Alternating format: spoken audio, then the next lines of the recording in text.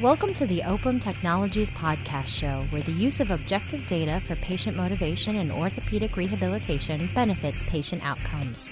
The Opum Digital Knee uses artificial intelligence, AI, to assist orthopedic surgeons, healthcare facilities, and physical therapists with patient knee injury rehabilitation. Opum's digital knee device allows physicians to aid their patients with customizable rehabilitation plans, monitor results remotely, and engage with patients throughout their recovery journey.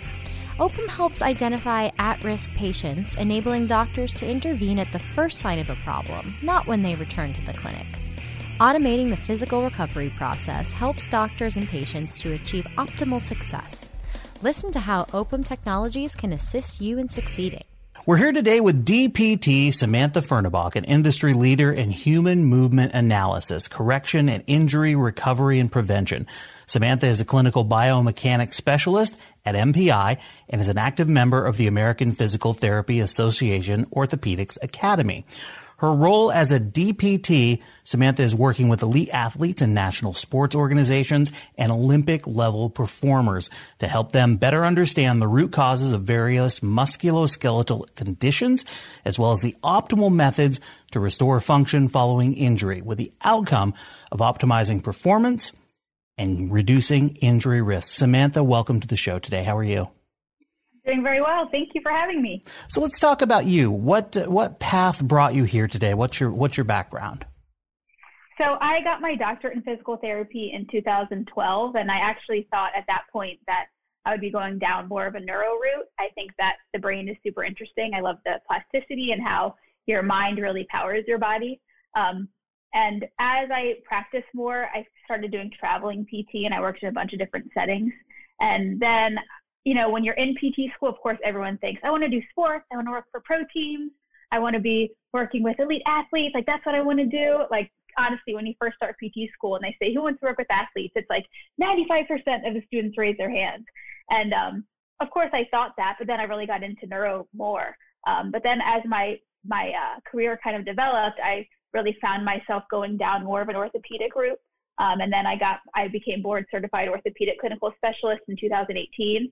And I started getting more into the orthopedic sense, and I started taking more classes, doing more continuing education, and got more into this kind of biomechanics and seeing how the brain and the body kind of work together. And kind of continuing with that route, I did a fellowship on advanced clinical biomechanics and kind of a sports route. And then I kind of have settled into kind of this dream job that I never would have thought of, that you kind of talk about when you start PT school. And then it kind of goes by the wayside, because who works with athletes of that caliber? And now here I am kind of finding a niche where I'm kind of using my interest in the brain and seeing how the brain really is important in finding that type of way to control yourself from a biomechanical standpoint to really maximize your orthopedic performance. And so here I am. So let's talk a little bit about the focus on movement performance. What is that like for you? So movement performance, what I do at MPI, we use a lot of objective measurements and technology to kind of find the root cause of PT, of dysfunction and movement dysfunction, how we can maximize function or limit injury or change the way that you move using objective measures. So we use things like high-speed cameras, we use force plates, we use a BTE isometric strength machine, we use surface level electrodes, and we kind of can to find EMG to see what muscles are firing, how much they're firing, so that we can really gather objective data to give someone an idea of, like, this is what's wrong with you, and this is why, and this is what you're seeing. So it kind of gives people a buy-in and a better idea than coming to a more traditional PT outpatient clinic where you can just kind of, oh, I push on you, does this hurt, does this hurt, does this hurt, versus kind of seeing your joint range of motion, watching you move, slowing down the camera, getting real numbers to let someone see, this is what's causing your pain, this is what we need it to be, this is where you are, and how is it changing over your course of treatment to understand, number one, how are you getting better, how can you get better, and what do we need to change? Anybody who's had to do physical therapy for any sort of injury, that sounds amazing compared to some of the things that you used to go through when you're going through physical therapy. So what are the recent developments in physical therapy and rehabilitation that you're most excited about exploring yourself? So for me, like I mentioned, I love the objective data. It's different for someone to come in and say like, okay, oh, I pushed on your arm or I pushed on your leg. I'm going to give that a 4 out of 5, which we usually use our manual muscle test. We do like a 0 to 5 kind of rating for muscle, and it's pretty subjective based on who's measuring it versus coming into our clinic and we use kind of formulas, putting them on a isometric strength machine and getting a % deficit of strength based on your weight match norms. So it kind of says, okay, this is how weak you are in these muscles, and then we'll have you get on the treadmill or on a bike or whatever the type of movement is that you're having difficulty with, whether it's kicking, whether it's jumping, whether it's running, biking, whatever it may be. If it's lifting and it's weightlifting, we'll actually film you doing that, put on joint sensors, look at your range of motion, be able to slow it down, and show them these are your deficits in movement. This is where you're having your weakness. This is what we need to improve. This is how we need to improve you. And so it's not something that you're going to get when you go to a typical type of PT place. And then it's not only just getting strong, but it's actually doing that movement retraining to not only achieve a place where you can turn those muscles on, then it's how you use those muscles functionally so that you can actually get better performance. Now, tell us a little bit about the early patient engagement as it relates to acute ACL injury and the conservative approach to rehabilitation. Sure. So we do a lot of stuff with ACL injuries. We primarily work with the lower quarter, and a lot of research comes out of our clinic too. So we found that there's certain types of movement patterns that are consistent with ACL injury. So we can have people come in and go through some of our movement tests, and based on different criteria that we look for, we can see what your risk of ACL injury may be. So depending on the way that you land a jump or the way that you cut or the way that you do a step down or different types of things, or the symmetry in which you run. We also have force sensors in our treadmill to see how you land, how symmetrical you are from left to right. So there's these different types of criteria that we look for, that if you have not had an ACL tear, there's different types of measurements that we can look at objectively to see what's your risk for having an ACL tear. Or if you have had an ACL tear and you're going through your rehabilitation, we also want to make sure that you're not doing these things to limit your chance of having a re-tear in the future, because you are at greater risk if it has happened before, especially if it's a non-contact. So if you're having a non-contact ACL tear, there's a reason why it occurred. So we want to make sure that that does not happen again. It's more than just healing your knee and making sure that your ACL is better and your leg is strong again. Why did that happen, and what can we do to make sure it doesn't happen again? And that's really, really important. It's something that I think lacks in physical therapy at this point. Now, compare your average patient to a top athlete in their engagement level in something like that. Yeah. So definitely when we're working with these professional athletes, there's a lot more on the line, right? So like they are going for the Olympics or trying to get back into the sport, or their paycheck is on the line. It's different when you're working with people and this is their job. They actually are obviously a lot more engaged. But I think that using objective data really helps to get the buy-in from the patient. So when you can see this is your % deficit of strength, or these are the range of motion deficits that you're lacking when you have your initial strike, or when you are coming through, and this is how much knee bend that you need when you land at initial contact, and this is where you are. And then they can go every 4 weeks, 6 weeks, we refilm them, we look at their range of motion, we look at their strength, we look at their movement, and they see the way that they're improving. It really gives them that buy-in to keep continuing to do better. It's easy to kind of fall off the wagon in that sense of traditional physical therapy, but giving patients an objective measure of this is where you are, this is where you've gotten to, this is where we need you to be, it helps them to kind of maintain that buy-in and achieve those goals. Now, if a patient has an acute knee injury, what methods of engagement are you currently utilizing in the industry to ensure that rehab exercise is compliant, that they're doing what they need to do? Yeah, so I think that typically, like in more traditional physical therapy, that's something that lacks. I think you see patients really frequently, and they only kind of do their exercises when they come in, and you don't get that kind of consistent home exercise type stuff that you need. I mean, you can't do your exercises a couple times a week and expect to get better. I think that's when having these objective measures are helpful, and they kind of have to be more accountable, because if you're coming in 4 weeks and you haven't been doing your exercises and we get you on that strength machine and it's worse, you're not going to feel good about it. Now, on the same token, we also do we believe in a little bit more of a heavier load for strengthening. You really have to overload to get strong. I mean, doing like long arc quads, kicking your leg out with a 2-pound ankle weight is not going to get your quads strong. And doing some body weight squats isn't going to do it. So you better believe we have all of these patients as soon as they can, as soon as they're safe to load. You got a hex bar deadlift. We're loading up the bar. We're pushing the sled. We get after it. And that's also more fun for these patients, especially with some of the populations that we see. They want to get in there. They want to get in the gym. They want to be doing this stuff. And as long as you have them doing it safely, they do feel engaged and they're excited to do it and they get after it. So we've been in the midst of the coronavirus pandemic for almost a year now. Are you performing any telerehabilitation during the healthcare crisis? And do you see it as a tool to help augment the clinical practice? Yeah, we do a lot of telehealth. It is pretty helpful. Again, we do a lot of stuff with technology and filming and stuff like that. So it is helpful for us to, even we work with some people that are international and we'll show them kind of the videos that we want to get from them and we have them send them to us. We have different kind of movements that we would prefer to see from people that will say, okay, do this exercise and send it to us, and we'll look at it from these different views, and it helps us get an idea of what their dominants are, where their weaknesses might be, and how they're compensating, which is helpful for us. Even if you can't get a formal objective measure, we still can kind of gauge it that way. The therapy that I like to do and that I see as the most beneficial is exercise-based. So that is something that you can kind of do at home with someone. We also do a lot of work with bands to help get good engagement, muscle engagement, I mean. And so there's room for that for home. It's something that you can easily send to someone and let them use it.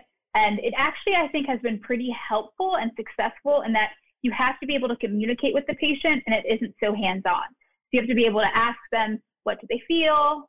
How are they moving? Moving the camera, and give those good verbal cues so that they can, to ensure that they're doing it properly, which is what you really want them to be able to do at home. So if you can effectively have them do it through the computer screen or the iPhone or whatever it is they're doing, then you know that they're doing it right at home, and that's super effective. That's where it's important. So speaking of COVID, how has that impacted patients' acute injury care? What were procedures avoided or postponed due to the pandemic, and how did it affect the recovery? Totally. There's not as many surgeries because, at least for us, a big part of our population are these ACL patients. And if you're not playing sports, you're not getting injured. So the number of surgeries that are getting done are less because the amount of injuries are less because people just aren't out doing those sports. So there's definitely been a downturn of those things. There's also a little bit of an upregulation of the amount of people that are getting just kind of chronic overuse injuries, because all of a sudden people that were in the gym lifting have now decided to go start running or picking up biking. So then you get some of these overuse injuries that are something that you may have not had before, because kind of have to do like a switch and kind of pivot and change your exercise. And so for some of those people, you kind of just changed a little bit. Definitely less than before, which is not really unexpected. But the pivot happened, and unfortunately, we're kind of dealing with that. We're kind of working on finding those other patients and making ourselves available for them, because definitely that ACL clientele that we've really had been on is not there, and the sports just aren't there.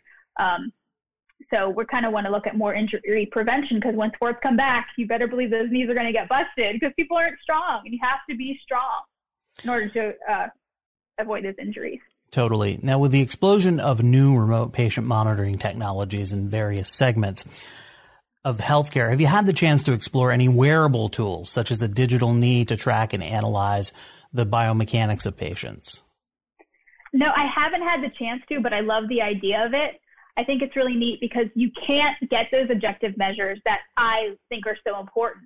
Like, how can I see how your range of motion has changed, or how do I know how you're actually walking, and what is your gait? Because those are the things that really are important to me, like I've mentioned. Like, those are things that are really important to monitor. Those are things that are important to know, and those are things that give patients their buy-in, like I mentioned. Because you asked me before, how do you get people to really make sure that they keep coming back as they're doing their stuff? And it's those objective measures. So when people get a little bit wary of coming into a clinic, or don't want to go see the doctor, or don't want to be doing those different things, it's hard to be able to say, hey, you know what? You're doing better than last week. They're like, okay, thank you. Like, you're almost a professional cheerleader. Of course, they're going to tell me that.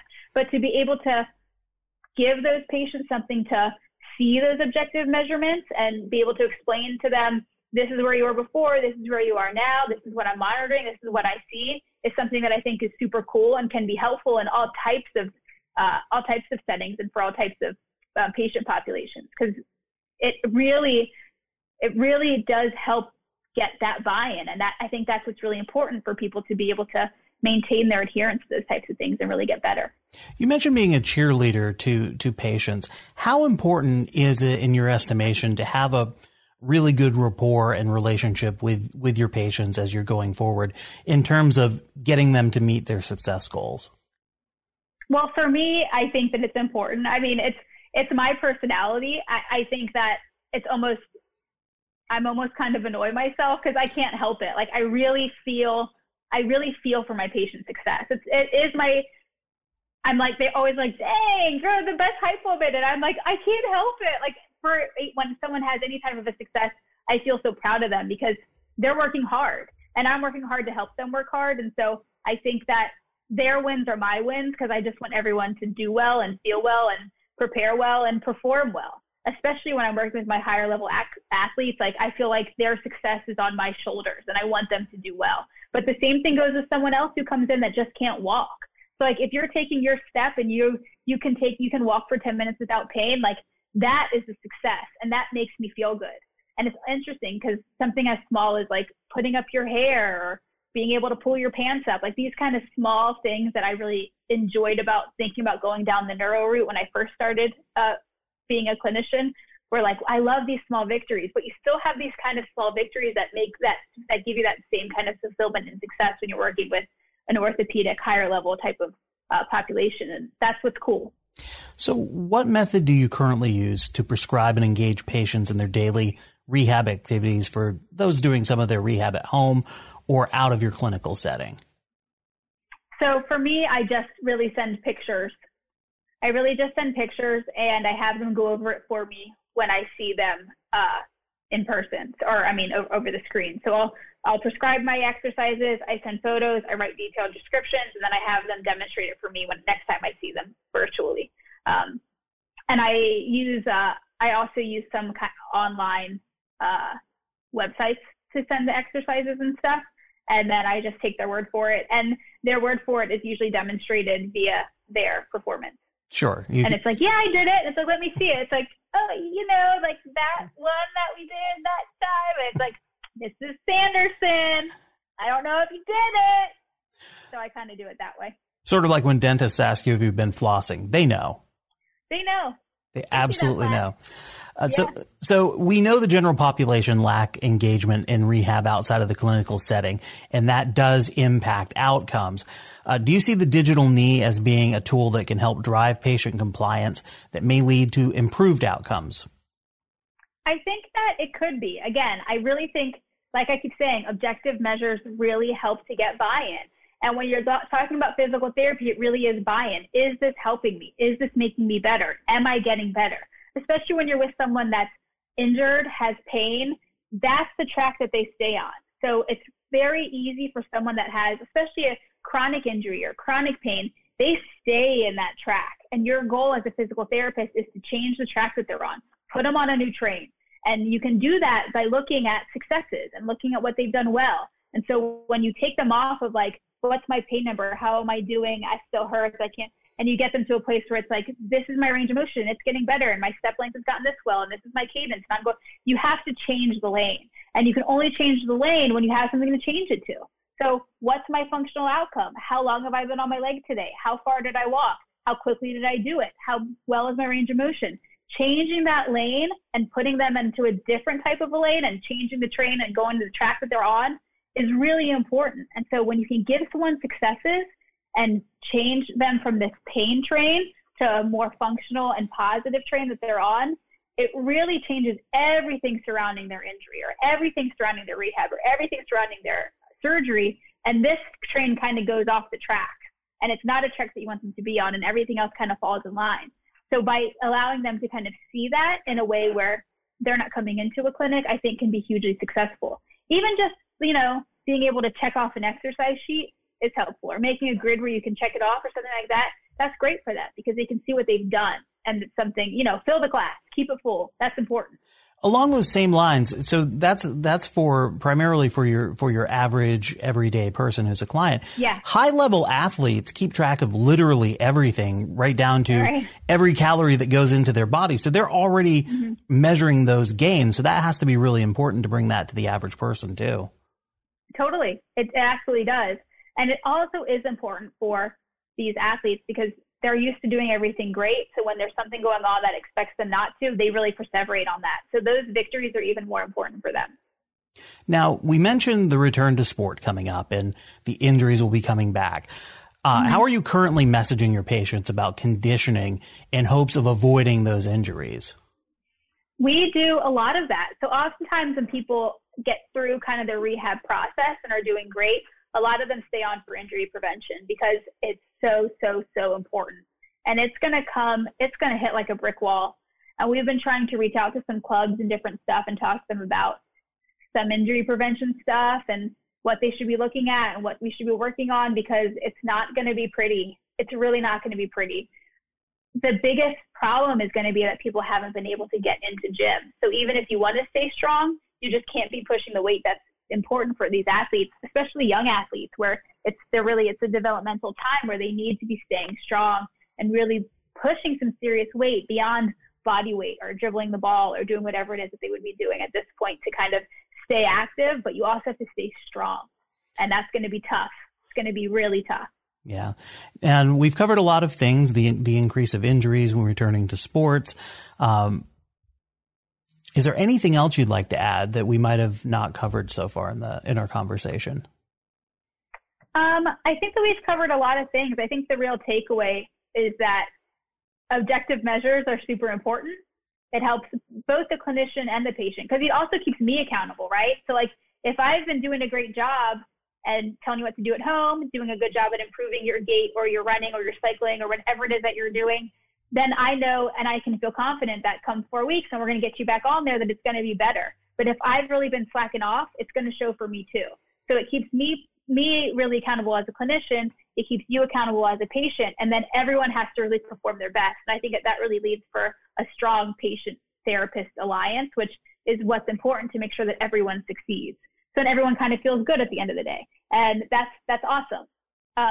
I also think that something else that's super important is strength and staying strong. I think exercise and movement is something that's the most important thing to keep a body healthy and not just doing it, but how you're doing it. So it's really important to make sure that you know how to activate the right muscles, use the right muscles, and then parlay that into your exercise and then parlay that into your function. So it's like a multi-step type of process to make sure that everyone kind of moves in like a symbiotic way to be at their best. And I think that all those things, we're doing the best we can through this pandemic, and there's obviously a lot of tools that are out there to kind of help do that.